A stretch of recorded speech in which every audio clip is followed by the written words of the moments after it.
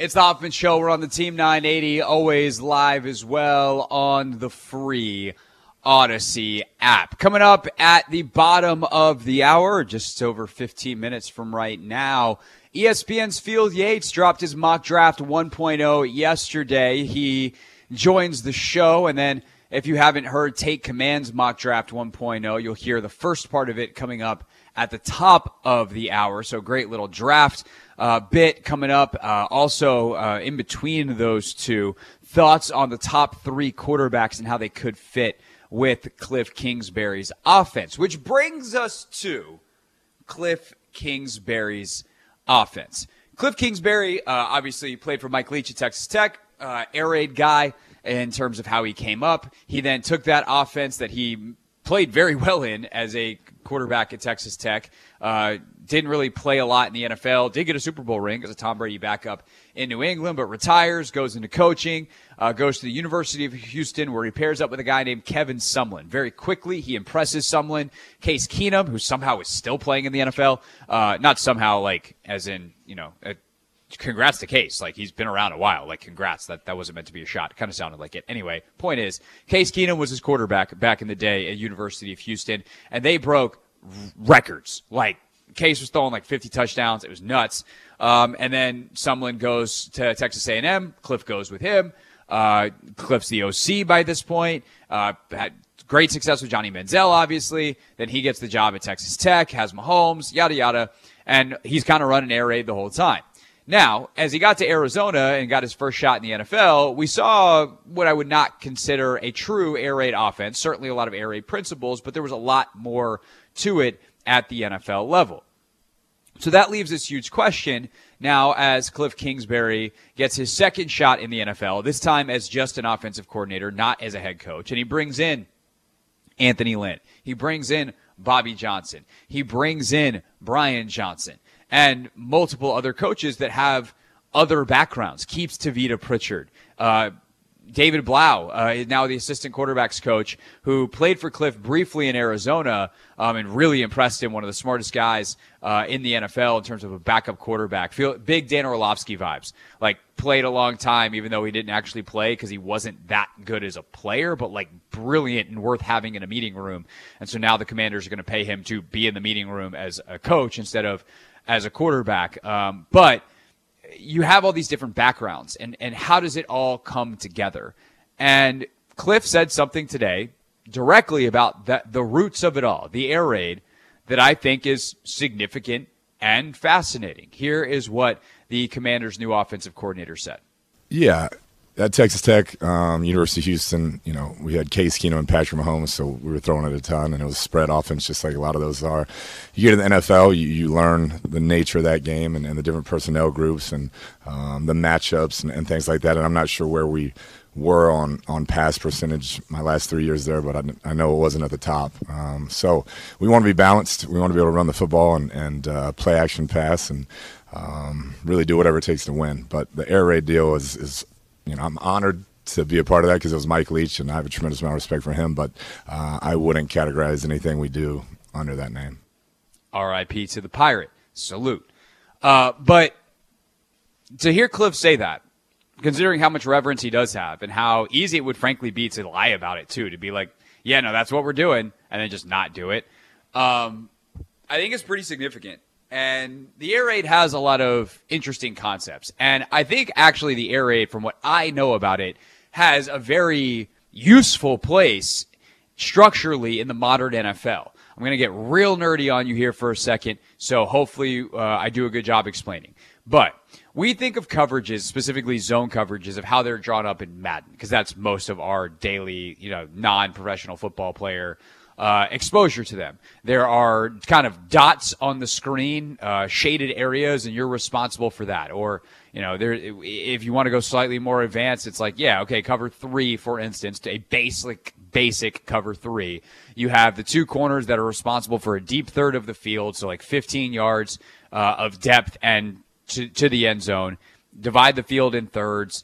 And the corners are responsible for the outside 2/3, and one of the safeties responsible for the middle. Then take that 15 yards to the line of scrimmage and up, divide it into quarters, and that's your area. That's realistically not how zone coverages work in the NFL anymore. The Vic Fangio school has blended these zone match concepts that wind up being very amoeba-y in terms of their coverage. So, yes, a receiver might enter your area and then you latch on and follow him. And how you match that could look very man-to-man-y, and thus the zone beaters that coaches have come up with for years, like, oh, we need to pull a defender out of one area. Double slants can pull a defender out of one area of the zone and then create a vacant hole behind, or that first slant is open because it's a different zone. Like a lot of these route combinations, that attack flat slant and then, whatever behind it, or mesh concepts. Like they all are designed to attack that more static version of zone coverage. And when you latch on, it messes it up, because a guy that's supposed to run and break free all of a sudden, or have an area to sit down once he clears a linebacker over the middle, that's not there anymore because the linebacker just latched onto him. And what the air raid theoretically does is it reads space, not coverage. So we don't care whether you're in cover 2, cover 3, or some of these. Even, there was kind of a step in between of zone match and kind of your basic coverages of something like a cover 6, which looks like cover 3 on one side and cover 4 on the other. And so to have why it's then called cover 6, I couldn't tell you, but that's kind of how it goes. Again, I was told there would be no math. So the idea that you're reading space is actually very helpful, and to have that as part of your offense, I think, could be very beneficial in the modern NFL. Don't take my word for it. Take the word of Matt Ryan, who, when he joined us last summer on Take Command, talked about how he started to do that more, where instead of, like, he would have games where he had big games and completions, and if you asked him afterwards what coverages the defense was playing, he wouldn't know. Because he'd be like, I don't know, we just decided we were going to put, because they were playing this amoeba coverage that we didn't really know what it was because it got so messy, we would know that we were attacking the safety. And based off where the safety went, I threw it where he wasn't. And so that is kind of, on some level, how the air raid works, at least my understanding of it, is it's this space reads. It's attacking players. It's putting them in conflict.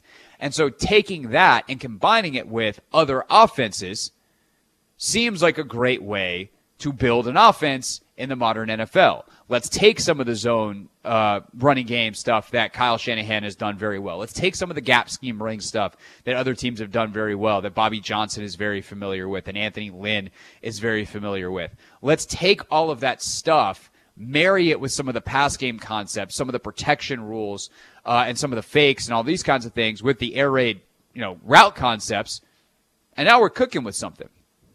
However, and some of that is already happening around the league, I would say. However, how you do that, how you go about building it is, I would say, both exciting, but also moderately terrifying because you have to build it from scratch. And so how do they go about building it? Kliff Kingsbury today on the personnel side of this, and where I think this gets, I would say, a fine line between exciting and terrifying. Yeah, I haven't got, I would say, far enough into it, but obviously there's the explosive pieces on offense that you notice, but I'm about 3 games in, so we have a ways to go. But, yeah, I'm excited. I think there's some pieces there. So what are we building here? Is it around Terry and John? Is it around Brian Robinson? Is it around whatever this quarterback is, which means we can't start building the quarterback or building the offense till the quarterback's here? Then what happens if that quarterback gets hurt? Like they did have a little bit of that in Arizona where they built the offense around Kyler, which, like, there is a little bit of what they used to say with the Indianapolis Colts where I think it was Howard Mudd. It might have been one of the other assistants, but one of the old Peyton Manning coaches would say, like, what happens if Peyton gets hurt? And he goes, we're bleeped, and we don't plan for bleeped. It's just like, well, there is no Jim Sorgi offense. Like, we're screwed. And that's a little bit what happened to them in Arizona. Kyler goes out, and a lot of the offense that was built around Kyler doesn't work as well with Colt McCoy and David Blau and et cetera, obviously. So ultimately, I guess what I'm getting at is this. I think you have to have principles that you're building off of. And I trust that Kliff Kingsbury has been around the NFL long enough to have principles. There are going to be certain non-negotiables. But even in the way he talked about Anthony Lynn's role, where he said, like, oh, we're figuring it out. It doesn't seem like they have much of a plan beyond get smart people in the building and go from there, which, again, is not the worst plan I've ever heard. It's a lot better than, hey, we have a bunch of people that are mediocre at their jobs and we have the track record to prove it, but if we just keep running it back because we all know each other, it'll go great, a.k.a. the first 3 years of offensive coaching of the Ron Rivera era. So I trust that there are smart minds in the room. I trust that they have all bought in, that Dan Quinn and Adam Peters and Kliff Kingsbury would not sign off on them if they weren't all on board with the idea that, hey, we're going to build something here. And taking the experiences from all of these coaches, I would say, and then taking also what you want to be as an offense and filling it out personnel-wise, seeing what you have, how do we accentuate the strengths? I think that plays into what I call my dude theory, which is like, let's get the good dudes the ball. So let's take what Brian Robinson does well and let's make sure it's in the offense. Let's make sure we see what Terry and Jahan do well and make sure it's in the offense. I love that. But it does come with a level of concern that you are building it from scratch as opposed to saying, we know this stuff works. Here's how we're going to do it. We've tested, proven, found errors, etc.